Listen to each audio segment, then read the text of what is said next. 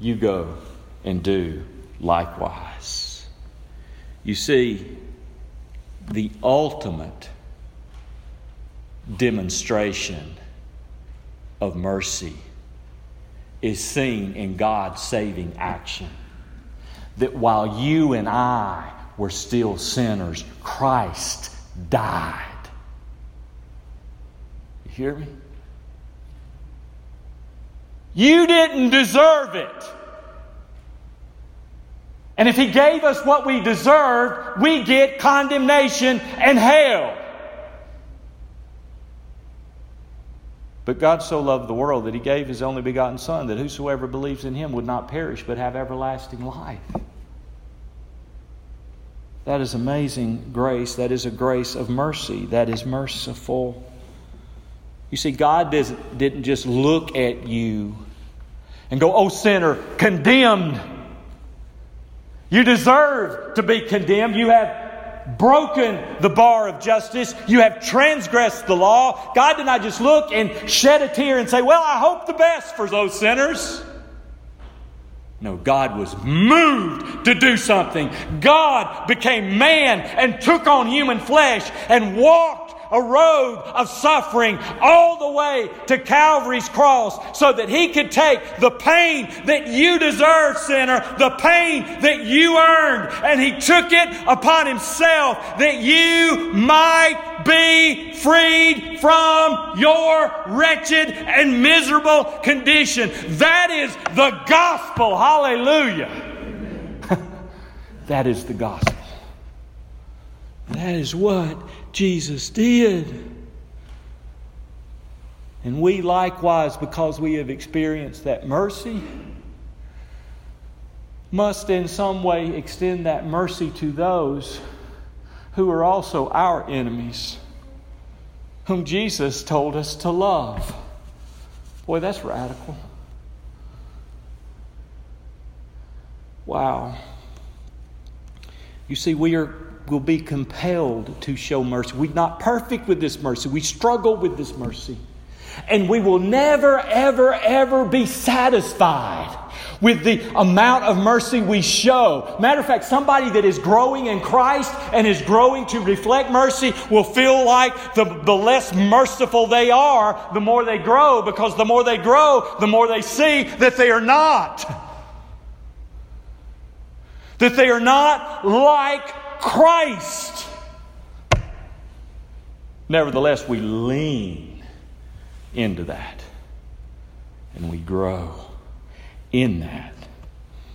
Now, mercy, still talking about what this mercy is. This mercy, on one end, it is what? It is compassion in action.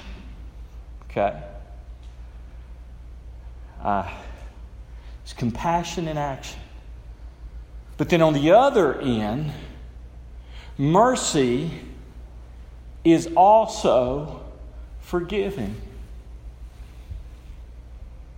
That's what the Scripture teaches.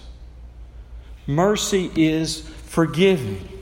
Not only does mercy convey the message of active compassion, but it is intimately intertwined with the issue of forgiveness. The merciful man is a person who extends forgiveness towards those who have wronged him. That's what God did. Forgive as Christ has forgiven you. That's not easy. Human flesh wants justice for everybody except itself. Religious flesh wants the gavel to come down for everybody except for itself.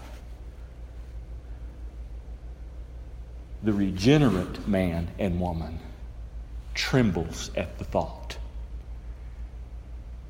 because you realize you deserve the wrath of God. You deserve it. We see a beautiful, beautiful picture of mercy in the forgiveness of mercy in the life of Joseph. In Genesis, if you recall in Genesis, Joseph's brothers intended to kill him. They were jealous of him. They wanted to kill him. They ended up selling him off to a caravan of Ishmaelites. They thought they had just, that's so cold, just rid their hands of Joseph, just throw him off. You want me to tell you what human nature would say? Let me get back at them guys. You throw me in a pit, I'm going to teach you. That's human nature. You want me to tell you, can I be transparent with you, man? You want me to tell you where I need to learn a lot of mercy? I need to grow with mercy behind the wheel. Because when somebody does something stupid on the road, I think I'm going to teach them a lesson. When I do stupid things too. I struggle with that. I have to grow in that. Guys, that's not Christ-like. It's not my place. Let the authorities do that. That's what the police are for. I'm not the local cop. Neither are you. Now, Joseph. How's it going to go down when he's reunited with his brothers? In Genesis chapter 50. What happens?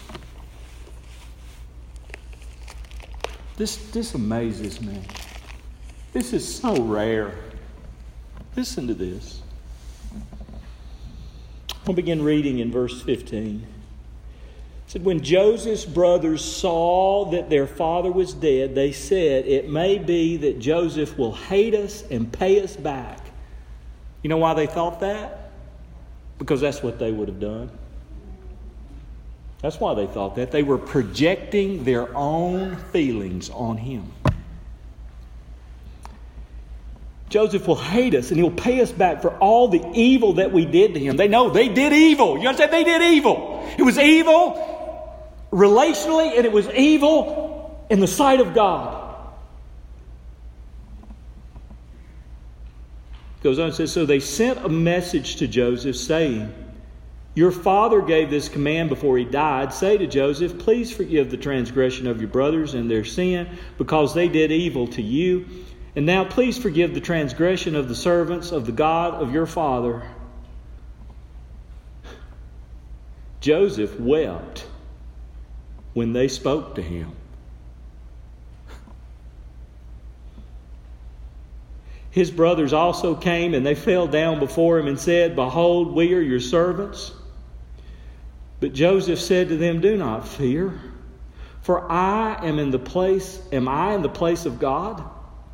As for you, you meant evil against me, but God meant it for good, to bring about that many people should be kept alive, as they are today. And let it be known, Joseph didn't know that in the beginning. He couldn't have said that. Hindsight is 20/20. Okay? But this is what he says to him. Do not fear.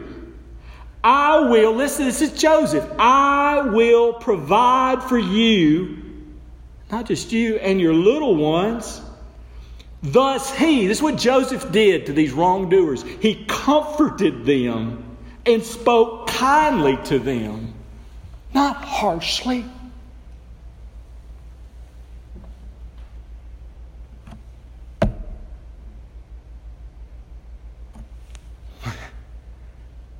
You can't rip that out of Scripture. Blessed are the merciful, for they shall obtain mercy. Wow. That is amazing to me. There you see compassion. That is, Joseph wept over them. He wept over their misery. You see action as he met their needs, forgiving and restoring them. You see, the merciful person is merciful like that because they remember their own sin. Yes, your sin may not be the same as what they did, and it may be different, and their sins may be greater. But you realize that before a holy God, the least sin deserves hell. And ye tremble. You tremble. Wow. So mercy is compassion in action. Mercy encapsulates forgiveness. So what is Matthew 5:7 not saying? Let me tell you what it's not saying. And I'll just tell you two things. On one hand, it is not saying, Jesus is not saying that you show mercy in order to receive mercy. Because you'll be taking that out of context. And I'm telling you that because there are people that teach that.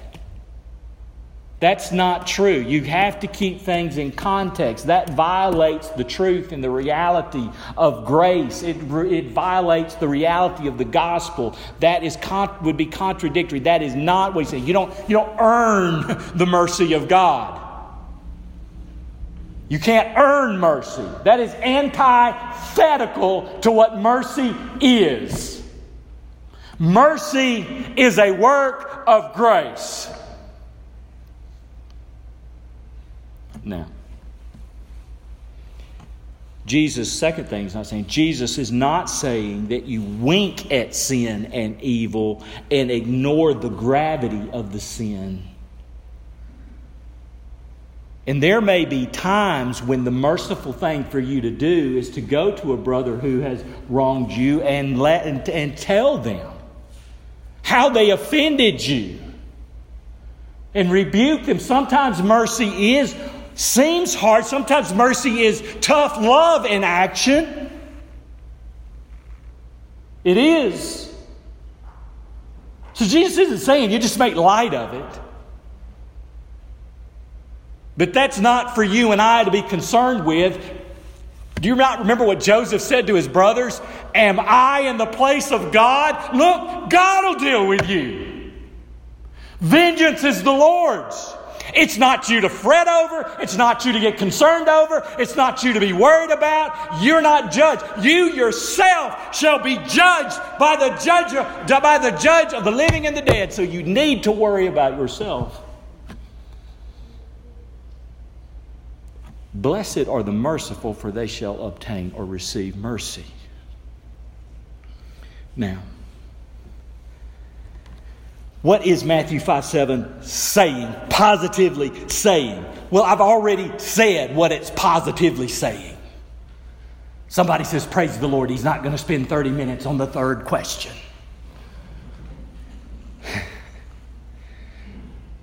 It is positively saying that those who have been made objects of the mercy of God will, because of their new nature, demonstrate that same mercy to others.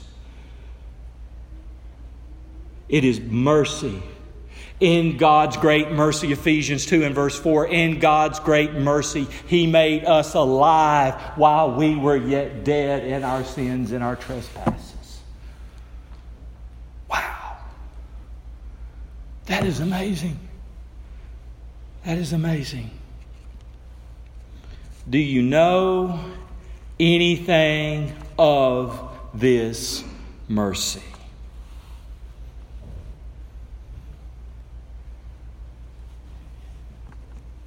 Years ago, I read about a lady by the name of Sue Norton.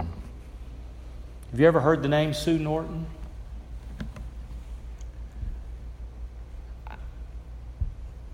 Sue Norton's father was brutally murdered. I can't imagine what it would be like to be in her shoes.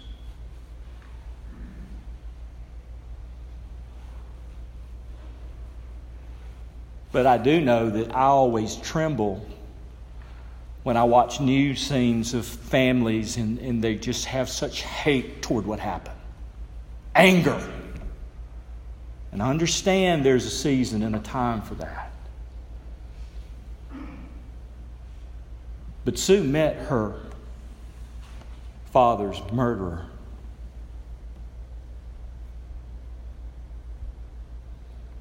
Do you know what Sue did? Sue said, and you can Google Sue Norton, father's murder. I think you'll even pull up her story. The guy was actually her stepfather, but it was her father because she didn't have a father growing up. She said, because this guy didn't know what she was going to say. He was terrified. She looked at him in his eyes and said, I forgive you. You know why she could do that? She knew the forgiveness of God. And the article goes on to say that she sat with her killer on one occasion and they had a conversation for an hour, and not once did she bring up what happened. They talked about the gospel. They talked about truth. That amazes me. That amazes me. Do you know anything of this mercy?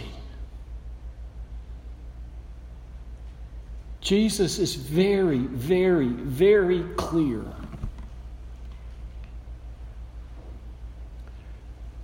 And though we may not be at the level of a Sue Norton, and though we may not be at the level of a Joseph,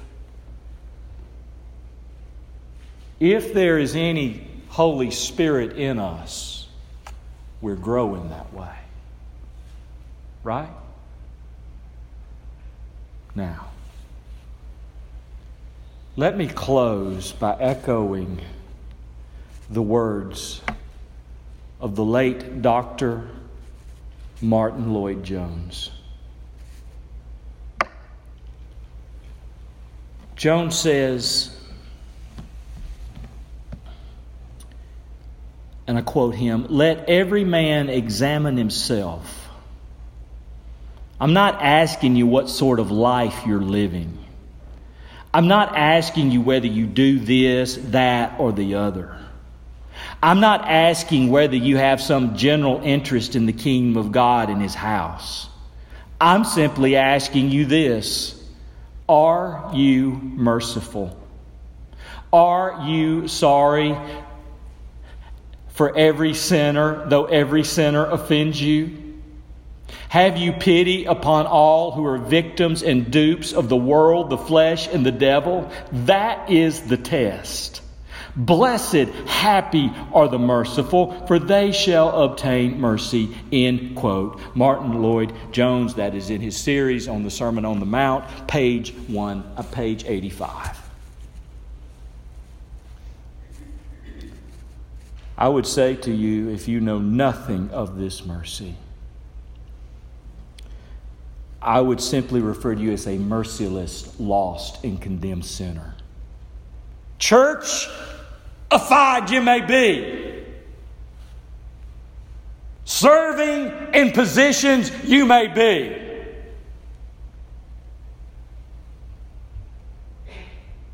But I'm sure that the priest and the Levite were too. I'm not interested in your religious, outer, external stuff.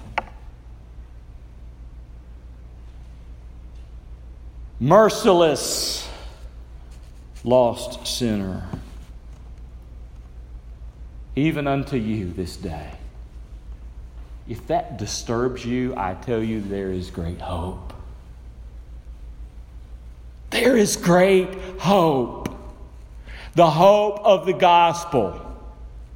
The hope of the gospel. Call on Jesus today. Confess your lack of mercy to Him today. Repent and ask Him for His help today. I would tell you, get into the Scriptures and read not about the judgment of God, though that is needed and you should feel the weight of the judgment you deserve, but read of His merciful actions for sinners, and read it and know it and pray to be confirmed for it, and realize that He can save and rescue even the most religious, self self-sufficient, arrogant, prideful one of you.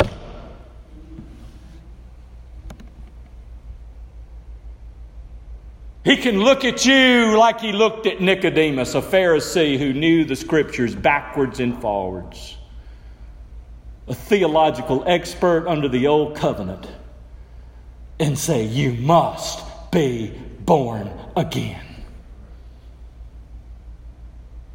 And I tell you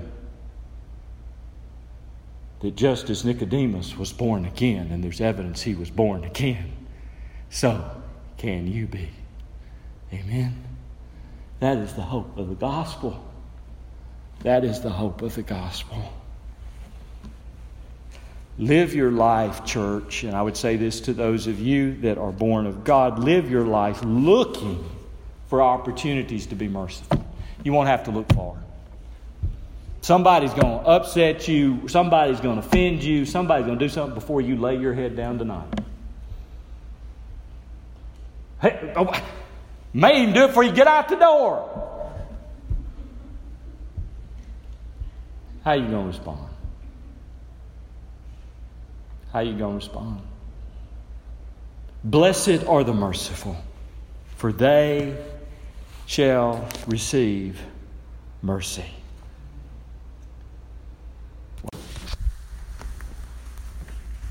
Hallelujah. It is well with my soul. And I pray that it is well with your soul as well, because of what Christ has done. And that's the only reason it is well with any soul in this room. Amen and amen.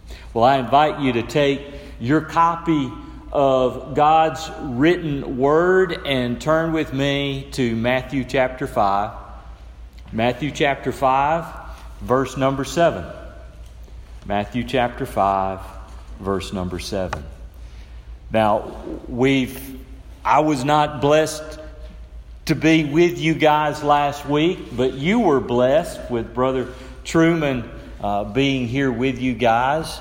And then for Sundays preceding that, we have kind of been off on a detour, but this morning we're getting back on track in our journey that we've been taking, that verse-by-verse journey through the Beatitudes in Matthew chapter 5. And I have given as a title over this passage, over this section of Scripture in Matthew chapter 5 as the character of the kingdom.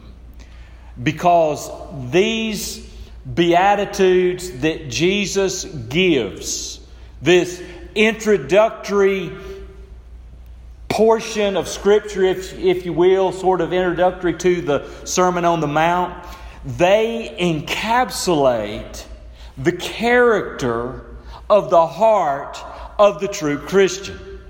If you're part of the kingdom of God, if you belong to the Lord, then these things that Jesus mentions are descriptions of who we are. Now, if your life looks nothing like these, you can't call yourself Christian. But as imperfect as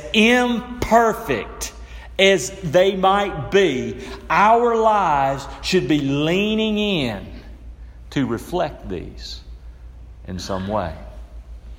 And so this morning, we're coming to the fifth characteristic of the true and genuine Christian.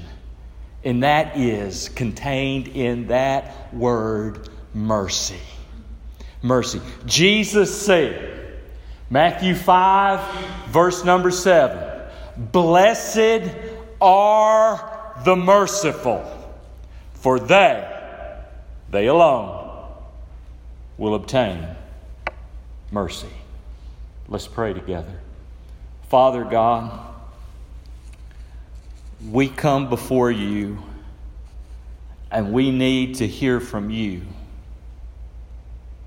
We don't need to hear from a man. We need to hear from the God-man. We need to hear the voice of your Spirit speak. And Father, you have spoken in your word. Now, Father, I pray that you will speak that word to our hearts. Lord, I pray that the truth of the text of verse 7 would be a reality in our lives. Father, that we would be those who are happy and approved because we are merciful, Father, because we have been shown mercy from you.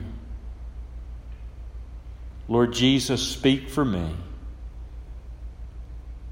May my words be seasoned with grace and mercy, but may they also come with the power and the authority that only comes through you. In Jesus' name I pray. Amen and amen. The story is told that there were two brothers. They were twins. They were the best of friends. When they finished college, they decided they wanted to go into business together. They majored in business, so in a small southern town, they started this retail business. One day, one of the brothers had a dollar bill that had come from a customer, and he set it down on the counter. And then he was sort of absent-minded, not unlike your pastor, I suppose, or his son. And he went off to helping another customer and sort of forgot about it. And then when he came back, he remembered after he got through with the customer, he remembered that dollar. So he went to go retrieve the dollar and put it in the register. The dollar wasn't there. So he asked his brother about it, and the brother said he didn't know anything about it. Okay? Well, later on again that afternoon, when the dollar still hadn't turned up, he asked his brother about it again. And this time the brother, they had been best of friends, he was offended at this, and he became angry at this, and he refused to talk to his brother over this. He became so mad that they erected a wall or petition through the center of that store, and what was one booming retail businesses became two still successful retail businesses. 20 years goes by. They don't speak a word. Not a word. Oh, they were good church-going folks, but they didn't speak a word to each other. Then one day a gentleman came by. He went into one of the stores that was in one half of the building. This gentleman had been converted to Christ. And it bothered him, it ate at him that 20 years ago he stole that dollar. And he went to one brother and he said, and he told him the story, and he gave him the dollar, and the brother began to weep and cry. He said, "Please go next door, tell the other guy." And when he did, the other brother began to weep. 20 years of merciless behavior. And these men had grown bitter and bitter and more bitter and would have nothing to do with each other.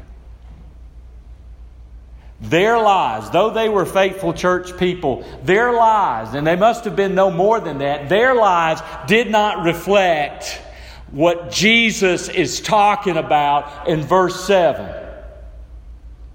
Mercy. Mercy, because the reality is that when we have obtained this great mercy that has come from God and it has touched our lives, the reality is that though we may not be quick to be merciful with people, we will eventually be merciful with people, but it won't be 20 years later. But we will. We have to. We must. I tell you, that's one of the moments when we are never more like Jesus than we extend mercy to those who have wronged us or who we perceive have wronged us in some way. Blessed, happy are the merciful, for they will be shown mercy. Now that is the word of the Lord. I want us to think about this passage this morning. I got 3 questions I want to ask of this text. Very simple this morning. Number 1, I want to ask what is meant by the term merciful. Number 2, I want to ask what this text is not saying. And then number 3, I want to end with what this text is definitely saying. And as we look at this text, and as we ask ourselves these questions about this text, as we marinate in the words of Jesus, as we let them seep into our hearts and in our spirits, I would ask this probing question of you and of myself, and it would be this: do we know anything of this mercy? Do we? The answer to that is of eternal importance. The implications are big. The opposite of verse 7 is also true.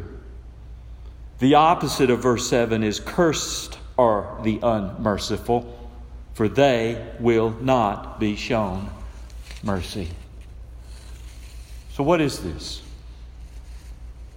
Blessed are the merciful, for they shall be shown mercy. What is meant by this term, mercy?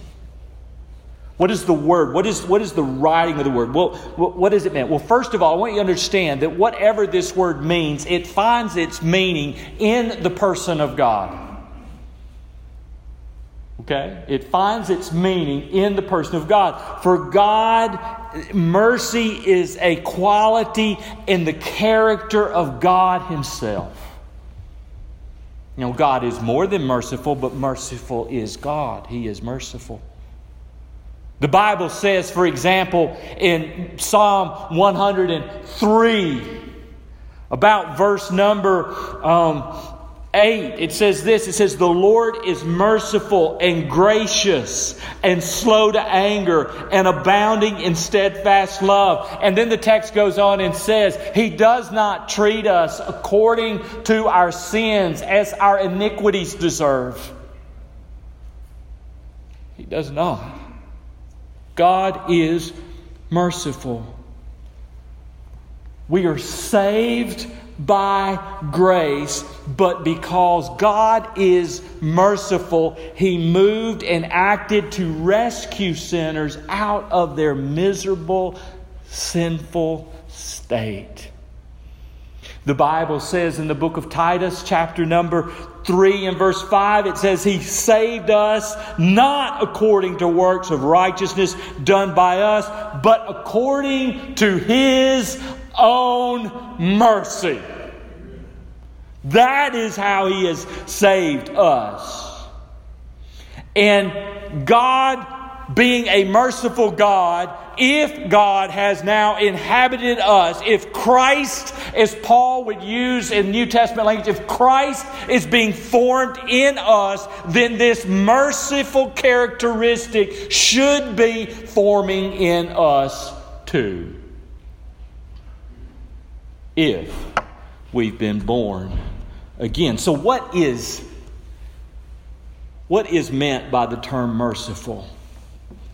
Well, when you go back to your Old Testament being written in Hebrew, the Hebrew term was one that implied and referred to an emotional response to the needs of others. Now, in the New Testament, the Old Testament meaning is expanded on. Not that the definition changed, but that they have greater light. And what is meant by the term is not simply meaning we have an emotional response to the needs of others, but that we actually give help to the wretched, that we actually are moved to give help to the pitiful, to the person that is in pain, to the person that has wronged us, to the person... It goes from just an emotion to an action. And that is important to understand.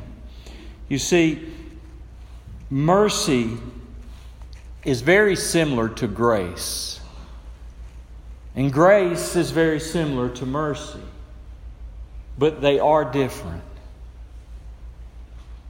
And the people differentiate between them in a lot of different ways. The way for this text that I would help you to see the difference between grace and mercy is this. Grace is God's solution to man's sin. Okay? Grace is God's solution to man's sin. For the grace of God has now appeared. Okay, to bring salvation to all men. For the grace of God, when Jesus came, the incarnation of Him, what was He? He was the embodiment of grace. For He was the embodiment of grace and truth had come to make God known, the only God. Okay, grace is God's solution to sin. Mercy, extending on that, is God's solution to man's misery because of that sin. It's a little different nuance there. Grace covers the sin while mercy removes the pain. Grace forgives and mercy forgives while mercy restores. Grace gives us what we don't deserve while mercy withholds what we do deserve. Mercy means that God, as someone once said, the personal God has a heart. He has a heart, and that heart is moved to relieve the miserable in their misery. Now, this mercy that Jesus is calling us to extend to those who have wronged us around us, this mercy has two sides to it. Two sides. On one side, this mercy is compassion in action. So think of mercy as compassion in action. Mercy is something it looks, it sees there's a need there. It recognizes that need needs to be met, and it actually meets that need.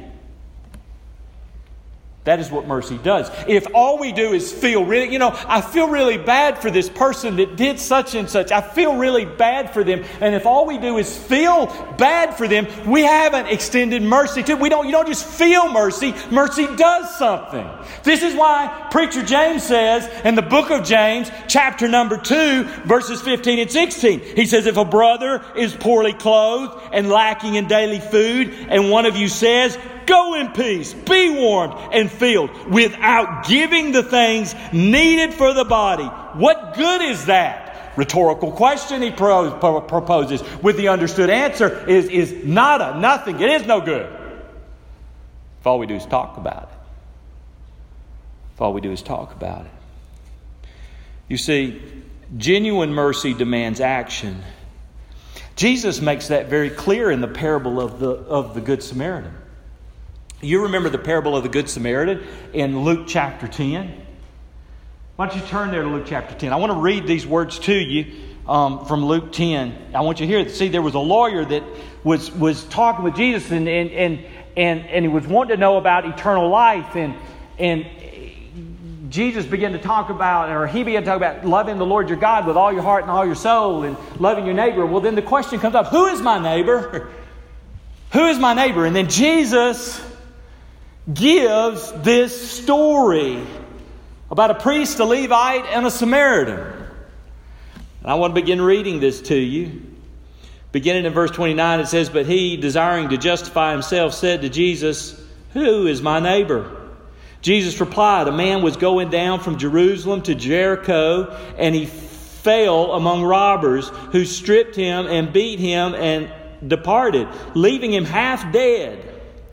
Now by chance a priest was going down that road, and when he saw him, he passed by on the other side. And likewise a Levite, when he came to that place, he saw him and he passed by on the other side. But a Samaritan, as he journeyed, he came to where he was, and when he saw him, he had compassion. He went to him and bound up his wounds, pouring on him oil and wine. Then he set him on his own animal and brought him to an inn and took care of him. And the next day he took 2 denarii and gave them to the innkeeper, saying, take care of him, and whatever more you spend, I will repay when I come back.